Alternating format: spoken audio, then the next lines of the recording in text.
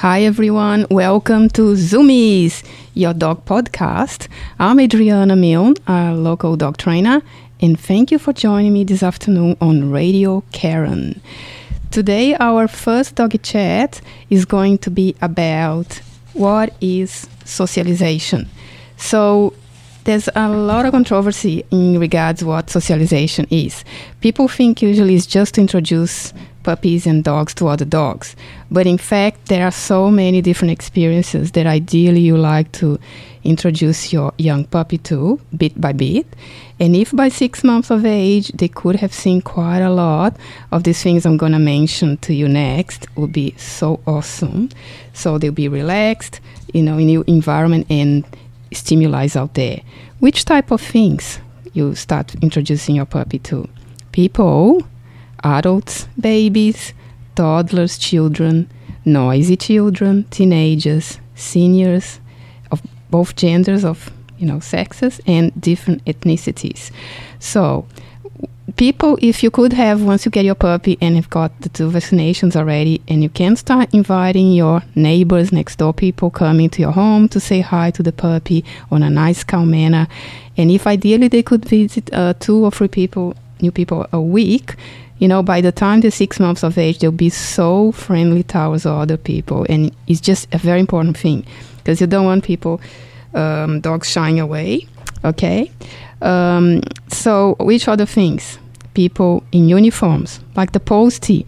Have you ever seen when dogs get so excited when the motorbike or the postie comes to the front of your house and start barking and, really trying to lunge at them, especially if you're just coming outside, have just finished walking your dog and you go home and then the post is there, and if your dog is not familiarized to the color of the uniform, orange, the motorbike sounds, or a stranger in your garden, you could really start behaving a bit funny, so that's a great chance to make friends with the postie. And what about giving treats from when the postie comes around for your dog? The veterinary staff, very important, because you might have a chance to do puppy school at your local vet, and that's a great start for the puppy. But on a regular basis, just dropping by, saying hello, putting your puppy on a scale, and see how much weight that's put on a week to the next. And saying hi to the vet nurses out there, get a little treat, and off you go. So you don't have necessarily to just visit your vet because there are procedures involved in your young dog. You can just come, say hello during your walkies, and just bye and carry on, go back to your normal routine. And then other objects. We're going to just touch some today because it's such a long list. Raincoats, umbrellas, sunglasses. Do you know that when you train a dog, it's a bit hard when you have sunglasses on because you need to look into your dog's eyes, and sunglasses, they can't see very well with your eyes, but it's good to get familiarized and they get to see sunglasses. Don't forget to leave in a safe place around your home, because if you leave sunglasses on a low coffee table, the dog thinks it's a toy, and bye-bye your expensive sunglasses, okay? But just that reflection is good for them to get familiarized when you put it on a hot sunny day. Hats, helmets, that's some of the clothes and that people wear. Other things, mobile things that move very fast. People jogging, skateboards, cyclists, scooters, swings, skipping ropes, flags. Things that move very fast that your dog's likely to want to chase, your puppy. And if you got a working dog, you really need to spend quality time tackling cars as well, things moving fast, bicycles, because the tendency of the working dog is one to chase. They've got a high instinct of chasing things, like the ones that come from bloodlines and the farm environment. They are just used to nip at the heels of sheep to keep them together. And so you definitely want to be sure they introduce kindly to bicycles, and sometimes even the wheels of cars can make a border collie want to chase and run after. So their exercise, they need to be done very carefully and tenderly, okay? So animals as well, like cats. If you got small pets at home, birds, or cats, or if you have horses on adjustment, it's nice to introduce a young dog to these animals as well, very carefully and slowly, because that's going to be part of their life. And if they just get to see them later in life, that's going to be a bit spooky for them. So make it nice, make a positive association, give a little treat reward, and keep a distance of the pet that's comfortable with. Don't try to push it too hard towards something they're a bit afraid of. Give a comfortable space and reward calm behavior.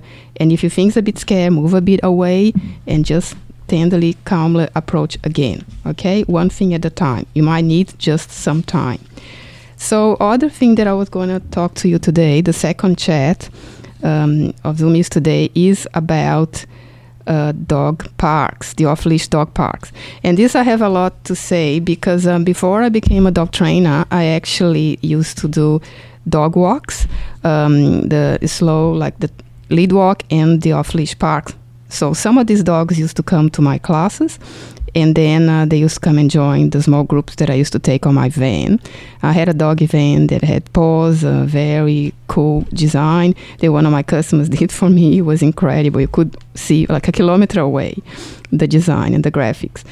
But then what happens? Don't forget the dog off-leash parks. They are not the first place that you want your puppy to come to. When you have your puppy, you really want to start taking him to a proper qualified dog trainer puppy school and start socializing the dog the right way. Because if you only take the dog to the dog park, the puppy to the dog park, don't forget you can't control, you just can't choose the puppies or dogs that are going to be present at that particular space. So you really need to understand a lot more dog body language and interactions, how they approach each other, the way they play. So you just can know what to do in a doggy park. If your dog hasn't been taught recalls, you really want to start from scratch, teaching foundation exercises, dog looking at you for attention, rewarding. There's some exercise that I do with mine, like the dog is in. They are like, look at me in the presence of distractions, and starting with little recalls, follow my hand, getting to sit when he come back to you. And so it's really important. So what has happened about dog off-leash areas? Before COVID, these people had much more chances to take dogs for education and have joined puppy classes and dog training schools. But since COVID, it was very hard to get education because everybody was locked away, the classes stopped, there was everything on Zoom. So just keep aware that you really need now that things reopen, and you see a lot of scenarios that these people out there are just taking up puppies to the dog park and they just don't have any foundations, just leave it there and pray for the best. So you just really want to make sure that you understand that you can't control the environment and things can go wrong. Some areas in the council areas are lucky to have small puppy fully fenced areas and small dogs, so they are not above a certain size. But some others, you're lucky to even have a fenced area, and all the breeds and sizes are represented at the same time, put together. So you really need to ideally have a qualified dog trainer to teach the basic skills for your puppy or young dog first before considering going to the dog park. Because if something goes wrong and you haven't got a fully fenced area, and the dog can just keep taking off and it just doesn't come back to you, could cross the road and get hit by a car. And if your young dog get introduced to a dog who is not experienced with young dogs, he could, find himself in a bit of strife there. So I really have to emphasize that socialization really needs to be very careful. There are some people who haven't got any idea of what socialization is. They just think, take my dog to the dog park, release, and pray for the best. So we are trying to really, the more you understand about dog body language and the more you learn about dogs, and we are here to try to help you, the best scenario is going to be out there. And not all dogs are suitable to the dog off-leash park. Okay? So we will continue talking a little bit more about this topic in coming weeks. But it's just an introduction to the subject because I could talk for hours about this. So now we're just going to a short break, and we'll be right back after these radio announcements. And you're listening to Radio Karen. Oi, oi, oi, oi, oi. IGA, it's shopping night. IGA, where the price is right. Seaford North IGA, for your groceries and liquor. IGA Express, there's nothing quicker. Welcome back, everyone. You're listening to Zoomies, your dog podcast on Radio Karen. I'm Adriana Milne. So let's talk about an event that's going to come up this following weekend. The Pet Show, Saturday the 25th of March and Sunday the 26th of March. So there is going to be at the Melbourne Showgrounds, and for tickets you'll find online at thepetshow.com.au. All possible breeds and species of pets are going to be represented. They're going to have talks and educational and displays at the Dog Town, the Cat Town, and the Small Pets Town. So we're going to be, they've sold about 5,000 tickets, guys, up to now. Can you imagine? That's going to be one of the biggest pet events ever. Previous to that, we were used to having the Dog Lovers Show, and the Dog Lovers Show is going to be in October this time. But this one is celebrating our pets out there. Okay, so now I wanted to talk to you about some dog training tips. I wanted to share some insights about some dog training tips. One of the topics then is going to be dogs and children. So I have some recommendations and some tips to give you in regards to children and dogs. Sometimes you see kids below 10 years of age walking dogs alone on the street. I have a bit of, it does worry me, this aspect sometimes, because if the child is alone, there's no parent guidance beside. If the dog gets excited and lunges at another dog, this child is not likely to be able to restrain. I find it unsafe. And I really think that ideally the council should put a limit on the age of a child who walks a dog alone on the streets. So I think at least 10 years of age, but after having had some guidance from the parents, some parent guidance. So I believe that no child under 10 years of age should be left unsupervised with dogs. Emphasize that the dog should only be socialized with children when under direct supervision of a responsible and knowledgeable adult.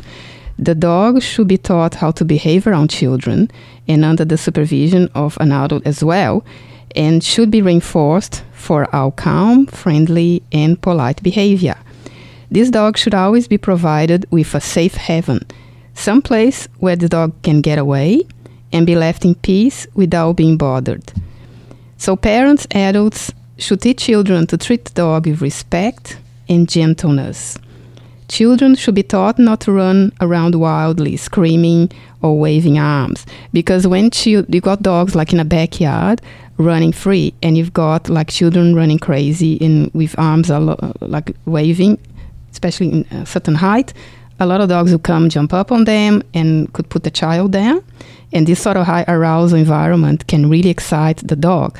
And sometimes the young puppies can start nipping the kids in the ankles, and definitely that's something you do not want.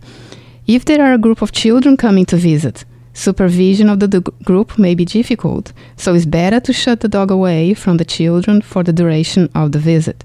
Ensure the children cannot let the dog out. If the dog is eating his dinner or chewing bones, he should always be in an enclosed area, his safe haven.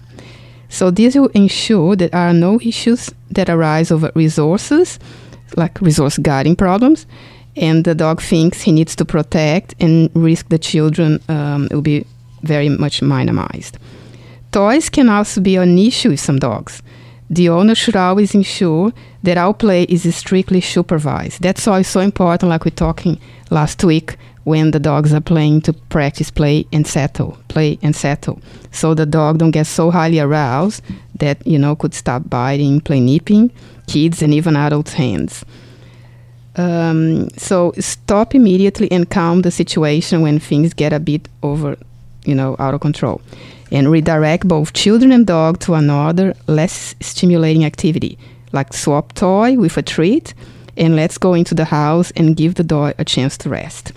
Children should be taught safe games that they can play with their dog, like catch, find it, tracking, or tricks. Okay?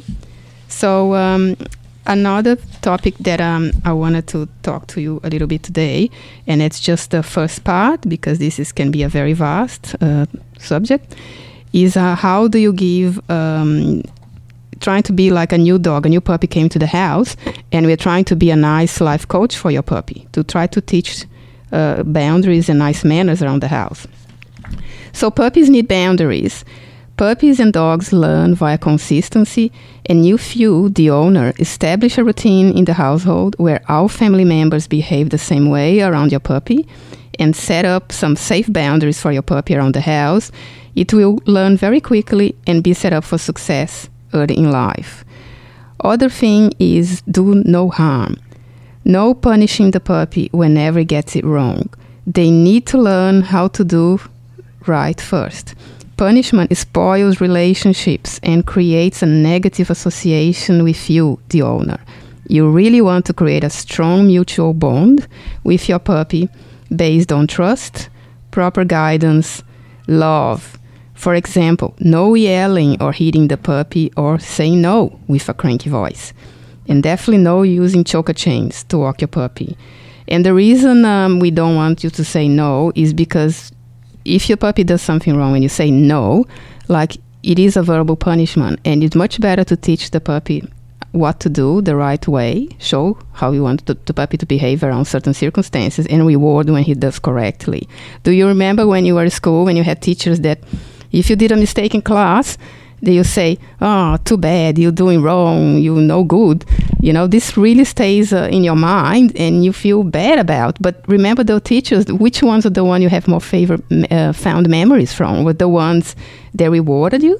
That when you did nice and you're really striving, putting a lot of effort in your task, they said, great, that, you know, like they really praise you. That's the ones that really you have great memories from. Yeah, and you learn much quicker that way. So that's the same with dogs. Okay. Other thing I wanted to mention is environment management. If you manage the environment where the puppy lives, so the puppy can't do so many mistakes around the house when you're not around, so you're going to be guiding the puppy into developing good habits and rewarding the puppy whenever it does well. So the chance of having a well-mannered puppy will be much, much bigger. Okay, so like not leaving chocolate, remote control, like your glasses on a coffee table very low on the TV room if the puppy is around and you're cooking tea, because everything potentially can be a toy for a puppy. And if you're not around, you just can't manage the scenario, you know. There's other things that you have to be very careful when you're not around and your puppy is having the run of the room, like power cords, electrical points, things connected to electricity. So you really need to have like environment management of the situations and set you and your puppy for success. Puppy resources. You are in charge of the puppy resources, the food, the water, and the toys. You can use other resources so he can enjoy life rewards, to teach your puppy good behavior. So which type of resources you can use to teach your puppy good behavior? Anything that motivates the puppy. Exercise, praise, play, affection, interaction with other dogs, freedom. It makes sense for the owner to demonstrate guidance for the puppy and communicate effectively with him in a manner that he will understand. That is, by teaching him that appropriate behavior will be of benefit in gaining access to the resources he desires. The toys, the food, for example. We can use all these resources to reinforce good manners. Now we're just going to go for a short little break and we'll be with you in a tad. Okay? See you soon. Don't worry about a thing, 'cause Atticus Health will make you feel alright. Don't worry about a thing, 'cause Atticus Health will make you feel alright. If you got a tummy ache, or you don't feel right, or if you have a nasty rash keeping you up at night, don't worry about a thing. Don't worry. 'Cause Atticus Health will make you feel alright. Hi everyone, we are back to Radio Caron and we are running the podcast Zoomies. Okay, do you know that lots of dogs doing zoomies, like if they've been inside the house for quite a while and like on a rainy day or you just work all day and then you release them outside or you take them to an open area and they run crazy. They go all over flower beds and just go nuts. This is part of zoomies. It's just a release of energy. That's the word. And I love it. Sometimes they do zoomies inside the house as well. Like some of my clients have shown me with their dog. I find it very funny, but my Kelly, there's no way she's going to do zoomies on the couch, on the bed. No way. Now, I want to talk to you about a certain dog breed. Each week, I'm going to try to cover one dog breed. And this week, we are going to talk about a cute little one that's a pocket rocket, the Jack Russell. He is from the Terrier group, okay? So the Kennel Club Association Australia, the Jack Russell is a Terrier. So what about the temperament of Jack Russell? Is a cheerful, merry, devoted and loving dog. It's spirited and obedient, yet absolutely fearless. Enjoys games and playing with toys. They are very intelligent, but they can be very strong-willed, very trainable and able to perform impressive tricks. They have even been used to movies, and to the theater. Yeah, Jack Russells, very, very good little actors. This breed needs an experienced dog owner. Sometimes you find elderly people, they love having Jack Russells. Nothing wrong. The only fact they have much more energy than you would believe. So the person has to be aware that as long as they give them enough exercise, and mental stimulation, it might suit the house okay. Otherwise, be prepared. So be sure to socialize the Jack while very young. He has a very strong hunting instinct, stronger than your average Terrier. And for this reason, it may not be suitable with other pocket pets in the home.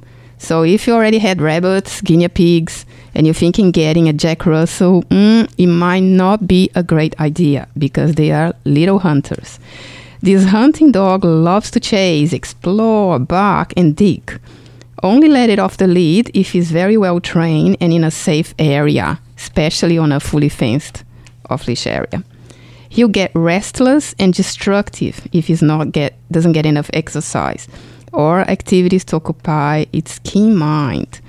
Jack Russells climb, which means they can actually climb over a fence. They also jump.